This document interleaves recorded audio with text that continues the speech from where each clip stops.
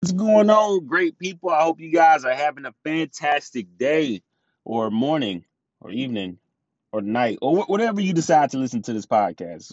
Just I hope everything is going good. If you have not already, please subscribe. Press the button where you can get a notification, a buzzer, a bing, something to let you know that I just released a podcast episode. Something. And if you haven't listened to the podcast episode before this one, I suggest that you do so I can't tell you what I'm gonna do. Just go listen to the last podcast and then come back to this one, okay? So moving forward, uh, I want to talk about something that I read. It's called Diplomacy, Cause, and Effect: The Art of Communication. This book was written by Gordon Gathers, and he's based out of New York. The gentleman has 30 years of experience when it comes to writing and also acting, and also he's fluent in German. Now, when I read when this the title alone, I'm thinking it was gonna get this long, drawn out book that was gonna be 125, 200 pages that was gonna break down the root word and the Latin word and all this other stuff, and it wasn't that at all.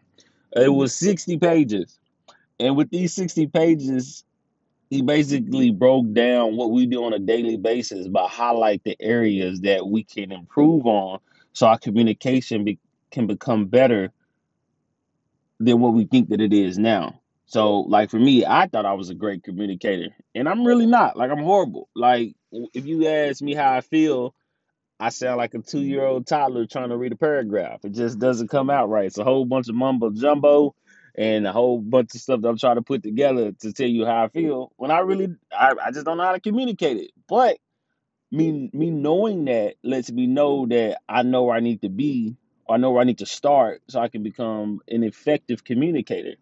It's like if you understand like the art of communication on which the book said that art is a skill that we all have that we can work on to improve the end result of what we're working on. So what that looks like is the Mona Lisa, or what it looks like is the Black Swan, or what it looks like is music or poetry. When we take out the time to really craft a skill of communication, then we can be effective with communicating.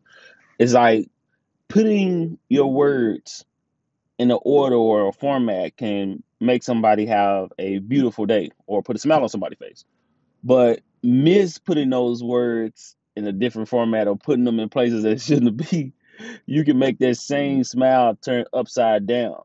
But at the same time, it's learning how to craft these words and put them together in order for it to produce something good for people and also for yourself as well. So if you're struggling with communication, like I'm struggling with communication, like I'm gonna pick on me because I don't want to feel like I'm pointing at you. But if you're struggling in this area, it's totally fine.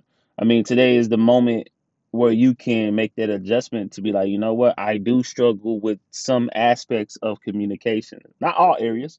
Like sports, we can talk all day. Music, we can talk all day. Feelings, what you say? You said feelings? Oh, nah, I don't know if we could talk all day about that one. But that's what I said. So it's just knowing the areas that you may need to perfect, your craft when it comes to communicate. Because, like I said, communication does rule the nation.